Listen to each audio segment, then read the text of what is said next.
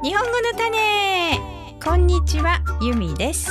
このポッドキャストは日本語を勉強している人のために作りました。繰り返し何回も聞いてください。ずいぶんお久しぶりになってしまいました。ご無沙汰しております。皆さんお元気でしたか？日本での旅行が終わりまして、アメリカのフロリダに無事帰ってきました。日本で過ごした7週間、長かったようで短かったですね。大変なこともありましたが、総じて楽しかったです。私の両親にも会えましたし、貴重な時間が過ごせたと思っています。父は老人ホームに入っているんですが、コロナの影響で会えるのは1ヶ月に1度だけと決まっていました。でも歯医者さんに行くというので、そこで2回会うことができました。老人ホームでも2回会いましたので、合計4回会うことができました。会うたびに記憶が少しずつ回復してきて、昔話をしたり、言葉が少しずつはっきりしてきたように思いました。母は大変元気で記憶力も良く、運転免許も更新して車を運転していましたね。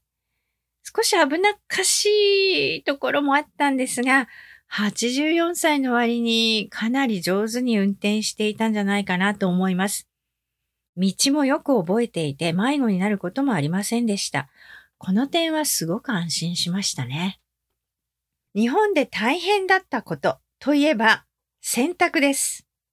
アメリカでは洗濯機に入れて、あとは乾燥機に入れ替えるだけなんですが、日本では洗濯機が洗ってくれるところまでは同じです。あと乾燥機ではなくて、外に干すんですね、洗濯物を。太陽の光を当てて乾かすんですけれども、なんだ、それだけ？外に干すだけなら簡単じゃない？と思われた方。日本はちょうど梅雨の時期だったんですよ。毎日雨が降るんです。で、洗濯物が乾かないんです、全然。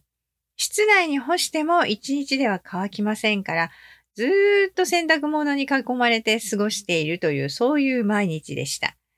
毎日天気予報を見ながら、明日は晴れる。じゃあ洗濯しよう。明日は午前中だけ晴れるから、午前中のうちに洗濯を済ましてしまおう。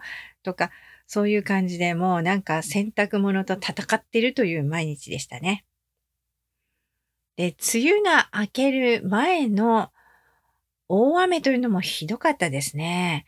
雷がどんどんゴロゴロになって、一晩中ダーッと雨が降っていました。なんだか気象は激しくなっているような感じもしましたね。フロリダの雨と変わらない、ハリケーンが来た時みたいな雨がダーッと降るものですから、本当にびっくりしました。で、今度は梅雨が明けて夏になったら暑さがすごいですね。35度、6度は当たり前。湿度も高いので、フロリダよりムシムシと暑いんじゃないかなと思いました。